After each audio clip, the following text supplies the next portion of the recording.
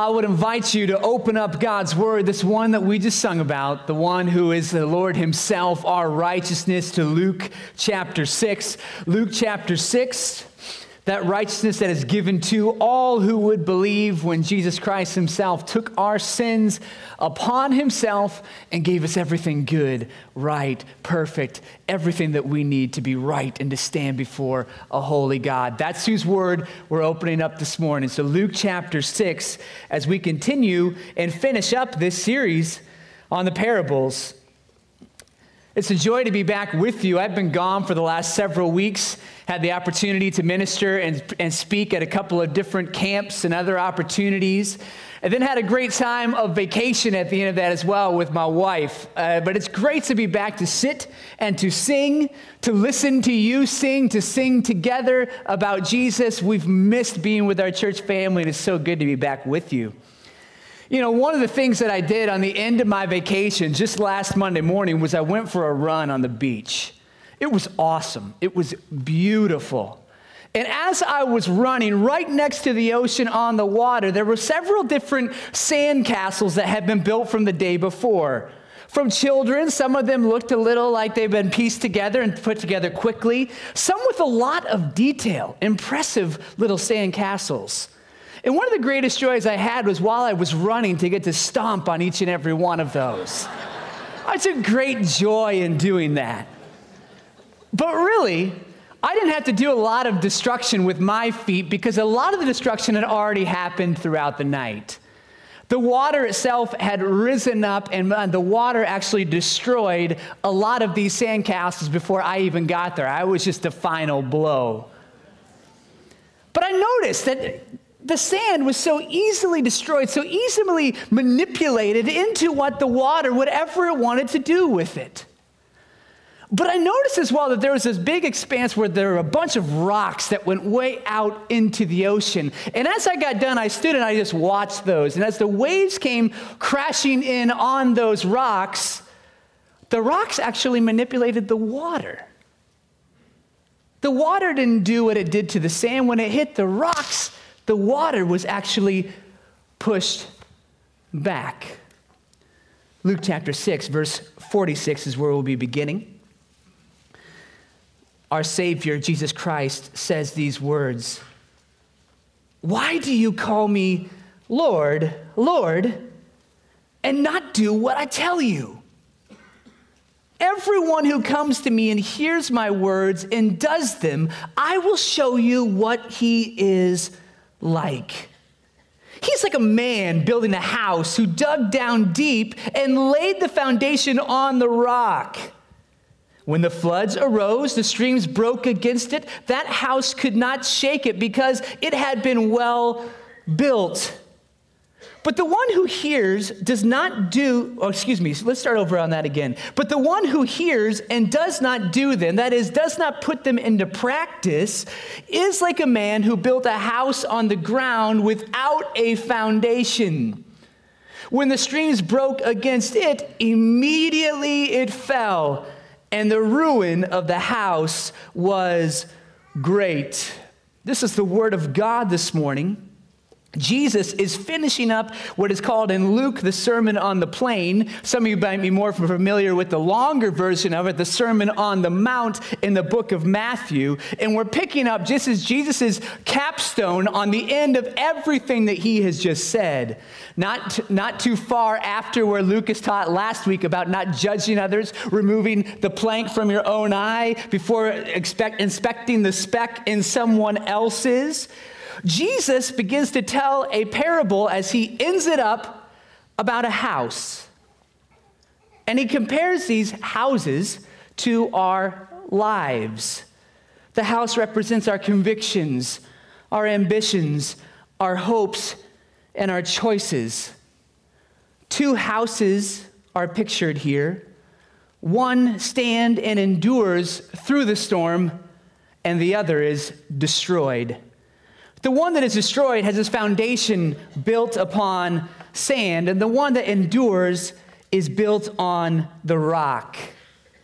Now, the sand can be deceiving.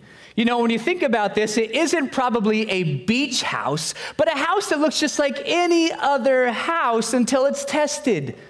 When the rains came down and the floods came up, right? The house on the sand went splat because it had no foundation. Water is powerful, isn't it? Unharnessed, unleashed water is capable of great destruction. And it's a tester of how strong your foundation really is. Check out this little video of the power of water. Here we go.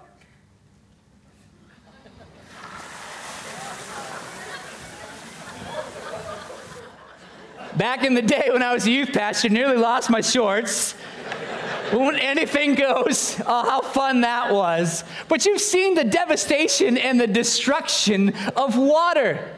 Even here in central Iowa over the last couple of months, how quickly it came in. And it doesn't matter if you had the most beautiful building ever. If you've got all the marble countertops and the gold toilets, it doesn't matter if you don't have a sturdy foundation. It will not last when the wind and the waves come against it. The rock, however, is different. It's able to endure in the harshest of storms. The difference is, even though both houses looked the same, one was built on a rock, had a sturdy foundation. Now, if you've heard this story before, maybe you think about a rock as in a house that's built upon a big cliff on top of a giant rock. But what it actually is here is the word Petra, which doesn't mean a small stone or even a large boulder, but what that means is actually the bedrock. When you dig down deep, it's a large expanse of rock that is under the earth on which you can build a solid foundation. Now, why this comparison? Why does Jesus use these two foundations or these two houses? The whole context is Jesus says, "Why do you call me Lord, Lord, but yet you don't do what I say?" People are coming and saying that they're followers of Jesus. They like being associated with him.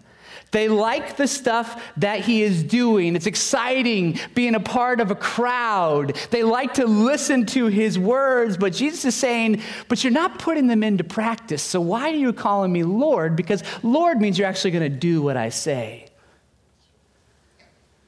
One writer actually says, many of us, including today, would rather have Jesus as our mascot rather than our Lord. Get excited, rah, rah, yay, Jesus. So this last vacation, Bible school was a sports team, and we had an exceptional visit from Cubby Bear from the Iowa Cubs. And I didn't even know he was coming that night. And I walked in, and I was more excited than the children. It was incredible. I was going crazy. Cubby Bear was at our vacation Bible school. He was up here dancing around and doing the songs with the kids. But you know what Cubby Bear didn't do that night? He didn't do the Bible lesson. Why? Because he's a mascot. Mascots don't talk, and when they start talking, you don't listen to what they have to say. It's weird, right? They're broken character. Imagine you're at your favorite sporting event, and the mascot can make you do whatever you want, right? It's like, oh, raise your hands this way, this way. You make noise. But imagine he comes out at halftime, and he says, I just want to take a little bit of time and talk to you about some advice about how you can invest your 401k. Right? It's like, oh, okay, crossing the lines here, buddy. But that's what a mascot does. We get jacked, we get excited to see him, but we don't listen to what he has to say. And Jesus is talking to people. He's saying, you get all excited and rowdy about me. You like this sense, that feeling that you get when you come together, but you're not being obedient to me. So don't call me Lord unless you're going to do what I say. Jesus says, the one who can call me Lord is one that has a firm foundation that is built on the rock, the one that is dug down deep. So I want to talk to us this morning from Jesus, how to know if you're built on the rock. How to know if you're built on the rock. First, you take time to dig. You take time to dig. verse 47, the first part of it, Jesus says, everyone who comes to me and hears my words, a house or a life that is built on the rock begins with a life built upon the word of God. And this takes great effort. It's a struggle. It's something that's not always easy, but to be built on the rock is a life that is built upon God's word. You notice the man that builds on the rock, he doesn't just go and start building. He grabbed a shovel, digs down deep until he reaches the rock bottom. Now, a lot of kids went back to school this week, right? If you've been anywhere close to social media, you would see everybody went back to school this week. And even people that didn't have kids are like taking pictures of the neighbors just to be involved in everything going on, right? So-and-so wants to be a fireman, wants to be a race car driver. Awesome, very good. And so you see all these people going back to school, end of summer, and a new season is upon us. I don't want to ask you this morning as we embark upon this new school year, are you a person that's dug down deep into the Word of God? Do you have a practice of spending time in God's Word? We all want to feel deep feels about God, don't we? We want to feel so near to Him and so close to Him. We all want to feel deeply, C.J. Mahaney says, but in order to feel deeply, you must first think deeply. Because that's how those feelings arise as you get to know more about who God is. That's how you grow in relationship. The more that you get to know somebody, the greater affection you have towards them or a greater disdain, depending on who they are. So you get down and you dig deep into Christ and you find out who He is and you study theology, that is to study God Himself. Now, a lot of us, like one guy said, we think about the word theology and we see in our minds visions of guys wearing turtlenecks and sipping lattes, right? And it's like, I don't want to have anything to do with that. Well, that sounds pretty great to me, okay, but probably not for most of you. But theology is not that. It's really getting in down underneath the surface and having right thoughts about God, who He's revealed Himself to us, and that inspires us to want to feel and to know Him on a deeper level. If you want to feel deeply, you first have to think deeply. But so many of us, we're just scratching the surface. We grab the shovel, we move some dirt around, and it's like, okay, that's pretty good. You know, we get on the YouVersion Bible app and we look up the verse of the day, we read that, send it out to a couple of different people, and we feel good. Just let me tell you right now, we all have the app and we all know when you send us the verse of the day, okay? Like all of us have already seen it, okay? But God is calling you to so much more than that. To not just scratch the surface, but dive in deep. You know, my uncle has said to me, you don't know what you don't know. You don't know what you're missing out on because you don't know that it exists. I drive a 2002 Pontiac Sunfire. It's beautiful, low mileage, and it's a classic car. It's got the crank handles on it, right? To unlock the doors, I have to reach back and unlock each one of them manually. Well, in my previous house, I had a detached garage that the Sunfire was in. And during the winter, right? I mean, it's coming up, right? It's coming in Iowa. It's going to be freezing cold again. And I would go up there, open the garage, get in, start the car. So when I go out, it was warmed up and I could sit in the heat of the car. Well, one day I was coming back from church and I had a bunch of books in my hand and my keys were sitting on top of my books. And I had them leaning against my chest after I got out of the car and walking into the house and the car shut off. But then all of a sudden the car turns on. I turned around, I was like, that's really strange. I can't say that's ever happened before. And so I go and shut it off. And then I look at this little keypad that I have in my hand. And even though I have manual locks and manual windows, there's this little button on there that has a little like ignition thing on it. And I wonder what that does. So I stood about 10 feet from the car and cha-ching! I had remote start on the car and I didn't even know it. The previous owner had it installed, and I talked to him. He said, oh, yeah, I put that in so my wife could sit in the house and start the car up. I was like, this is amazing.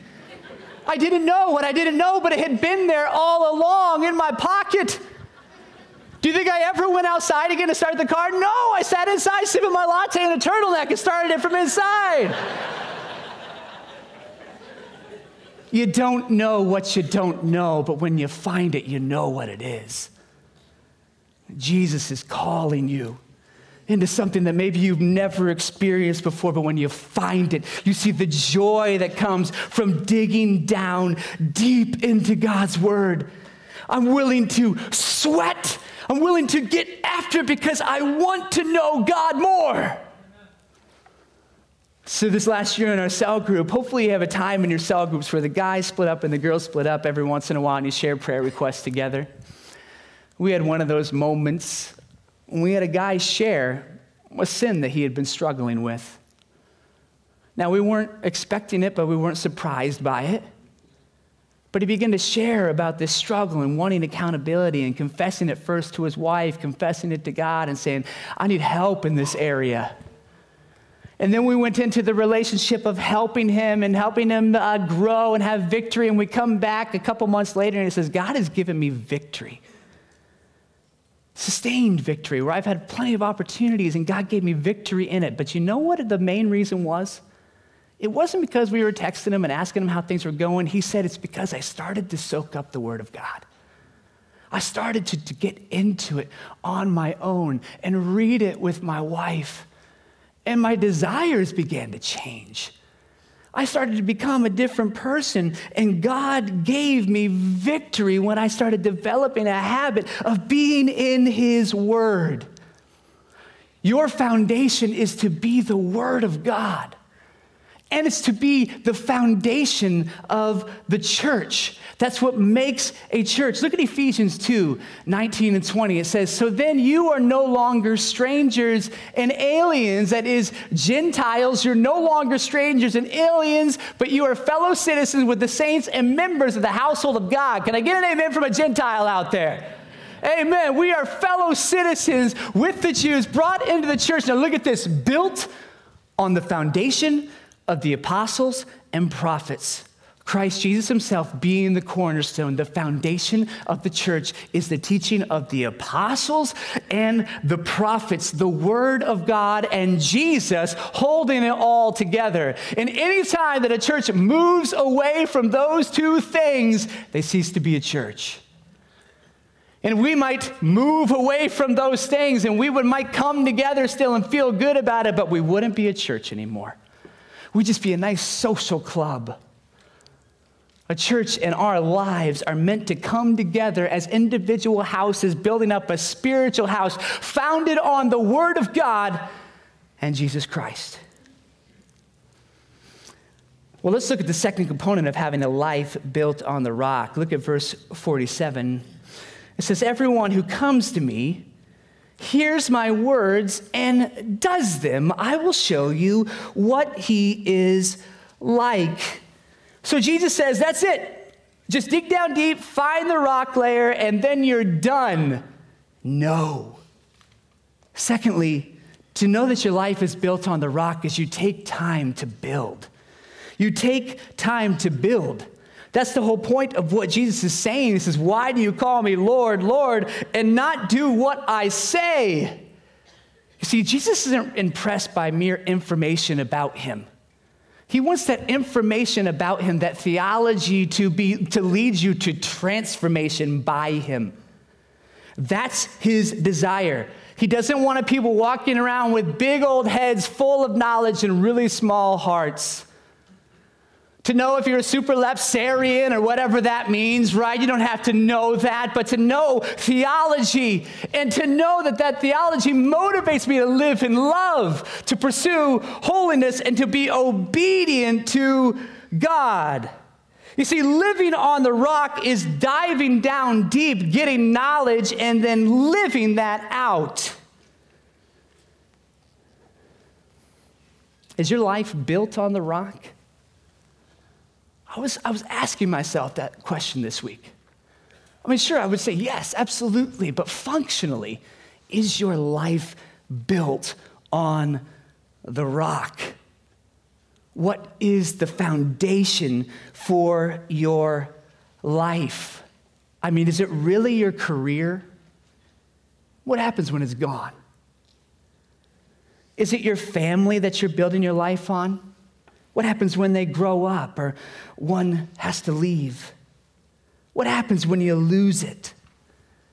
Is it a relationship that your life is built on? Or even the thought of a relationship that you're building, if I can get this foundation, then I'll be happy. What if you lose it or you never get it? Is your life built upon your health and your fitness? What happens when you get injured? If your life is built on sand, it can look fancy, put together. Lots of sand and space for the kids to play and have a nice life. But when hard times come, your life will collapse because it's not built upon a solid foundation. That's why C.S. Lewis famously says, don't let your happiness depend on something you can lose.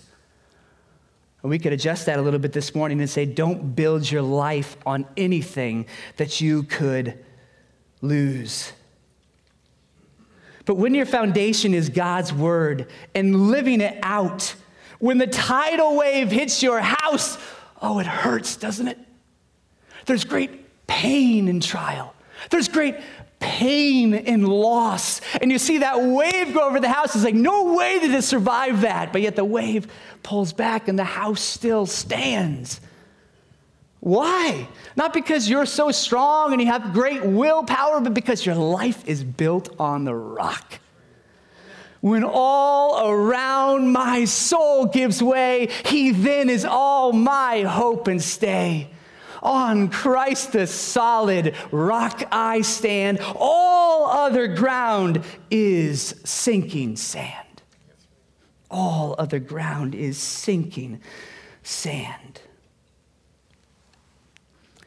So trials, are a part of building your life on this foundation. But the ultimate context that Jesus is speaking about here is not trials in life, but facing divine judgment. That's really the context of what he's talking about. If you look at the same mirror of this passage in the book of Matthew, chapter 7, you'll see many will come to me in the end and say, Lord, Lord. And he says, depart from me, I never knew you. He says, if your life is not built upon the rock, it won't stand up in trials in this life, and it's not going to stand up one day in judgment. Jesus isn't impressed by people who just merely go to church, that get worked up every once in a while in a Christian concert. He's looking for people who have a solid foundation. And the way that you get that solid foundation is through faith. Grace alone, through faith alone. That's why John says, Jesus saying these words to John, he says, truly, whoever hears my words and believes in the one who sent me has eternal life. Okay, don't get confused in this moment here from this book, from this text that I'm saying that works mixed with salvation is how you get a solid foundation. That's not correct. He says, if you believe in me, you have eternal life. He does not come into judgment, but he's passed from death into life. Now, how is that possible? Because Jesus entered into the darkest storm, finds all those who are trying to build their lives on anything and everything else but Jesus, his enemies. He comes in and he says, you want a solid foundation? It's me. And the only way that I can give you this solid foundation is to give my life in your place. And the Savior willingly lays down his life on our behalf, in our place, and rises again. And he says, here, build your foundation on me, the one that I have provided for you to all who would believe. Then John goes on to say in his letter in 1 John 2:3, he says, by this we know we've come to know him. Did you catch that? John says, how do we know that we have come to know God? He says, if we keep his commands. You come to Jesus through faith alone, and the evidence that you know him is you have a desire to be obedient to him, and you start being obedient to him through the power of the Holy Spirit. That's how you know if you truly belong to him. So you look and you wonder, am I truly saved? Well, how do I know? You look at your present life. So often we think, am I truly saved? Did I need to go back to that prayer that you prayed? And you think, did I say the right words? Did I get it right? Maybe I should do it again and make sure I'm really sincere this time. No, John says, you look at your life right now and you ask, am I presently placing all my trust in Jesus for salvation? And I'm not trusting in anything else. And if that's the case, then you say, and do I have a desire? And has there been obedience to God in my life? See, both people building experienced the storm, the same storm, but one endured it and the other did not. It was based upon their foundation, the one that will endure trial and the one that will endure judgment. He who believes in the Son does not come into judgment, but passes from death into life. And if you're trusting in anything else, the house of your life will collapse and the ruin will be great. Eternal separation from God. So won't you build your life upon the rock that God himself has provided through his Son, Jesus Christ. And those of you who have done so, won't you recommit in this school year to going even deeper into your relationship with God? Committing to the hard work of reading God's word. And not just reading it, but meditating on it and coming up with specific ways that you can apply it to your life. That's what Jesus says. Dig deep and then start building. Don't just read, but see, how does this apply to me today? How can I live out the very words of God? What does he want me to know? What does he want me to believe? What does he want me to do as a result of what I've read? Get your sweat on. Work hard. What I want to ask you to do is over the course of this next week, as a church, I'd like to see us commit to reading Romans chapter 12 every single day. Whatever you're reading, add that onto it. If you're not in the habit of reading on a daily basis, start there. And let's read through it. Let's pray through it together. Ask God to change us, to make us like him in light of his mercies. And let's see what that looks like. Because God, if you're praying and you're thinking about those things, God is going to give you an opportunity to put those things into practice. I was running on that very same beach just last week. And it was just me early in the morning, and then a beautiful woman dressed like they normally are on the beach came running in the other direction. And my flesh was saying, oh man, look at that. But I had read Romans chapter 12 that day. And I had just read before I went on that run, abhor evil, cling to what is good. I'm not saying that that woman was evil. It was my desires and the indwelling sin that's still within me. And because I read that morning, Jesus brought that to my mind through the Holy Spirit. And I was able to say, okay, don't desire evil, but cling to the goodness of God. And in that moment, I didn't see that person as an object for me, but an object that's deserving of grace from God, made in the image of God. I was able to pray for that woman while I was running. Those things wouldn't have come to my mind. I would have given in to my natural desires if I didn't have God's desires in my heart from being in his word. And that's what happens when you dig down deep and through the power of the Holy Spirit, you apply what you read. Jesus says, if you love me, you'll keep my commandments. We dig down deep because God already loves us. He showed us the greatest love when he gave us his Son, Jesus, to die in our place. That's why we obey him, because he loved us first. He sought us out when we were ungodly. We were his enemies. And he says, I love you, and I'm going to give my Son to you to display my love for you. That's why. It's not so I can earn God's love, but because he loves me first, and he already loves me and accepts me fully through faith alone. So I love Jesus. And because I love him, I want to strive with everything I have to obey his commandments. Saylorville Church, what is your life built on? What is your life built on? Father in heaven, I pray, God, that we would be people with lives that are built on the rock. That we would dig down deep and explore the heights and the depths and the riches and the goodness of God. This year that we would go even deeper than we ever thought and explore you, have greater thoughts and feelings about you, and raise our affections to you more, and to live in holiness, honor, to show hospitality, to use our gifting, to share the gospel, to reach out, to invite people in, because we're motivated by a God who loves us, and our desire is to keep his commandments. So I pray, God, we would do that. God, I know there's some here this morning whose lives aren't built on the rock. Maybe they've said some nice things about God, but he's more the mascot rather than Lord. I pray they'd repent and truly believe in Jesus. Find that solid foundation. Build their life upon it, the foundation that's been given to them by grace. Lord, I do pray for the one that's here that is the waves and the wind are hurting right now. It's beating against the house of their life. Would they cling to the rock? Would we come around them and encourage them?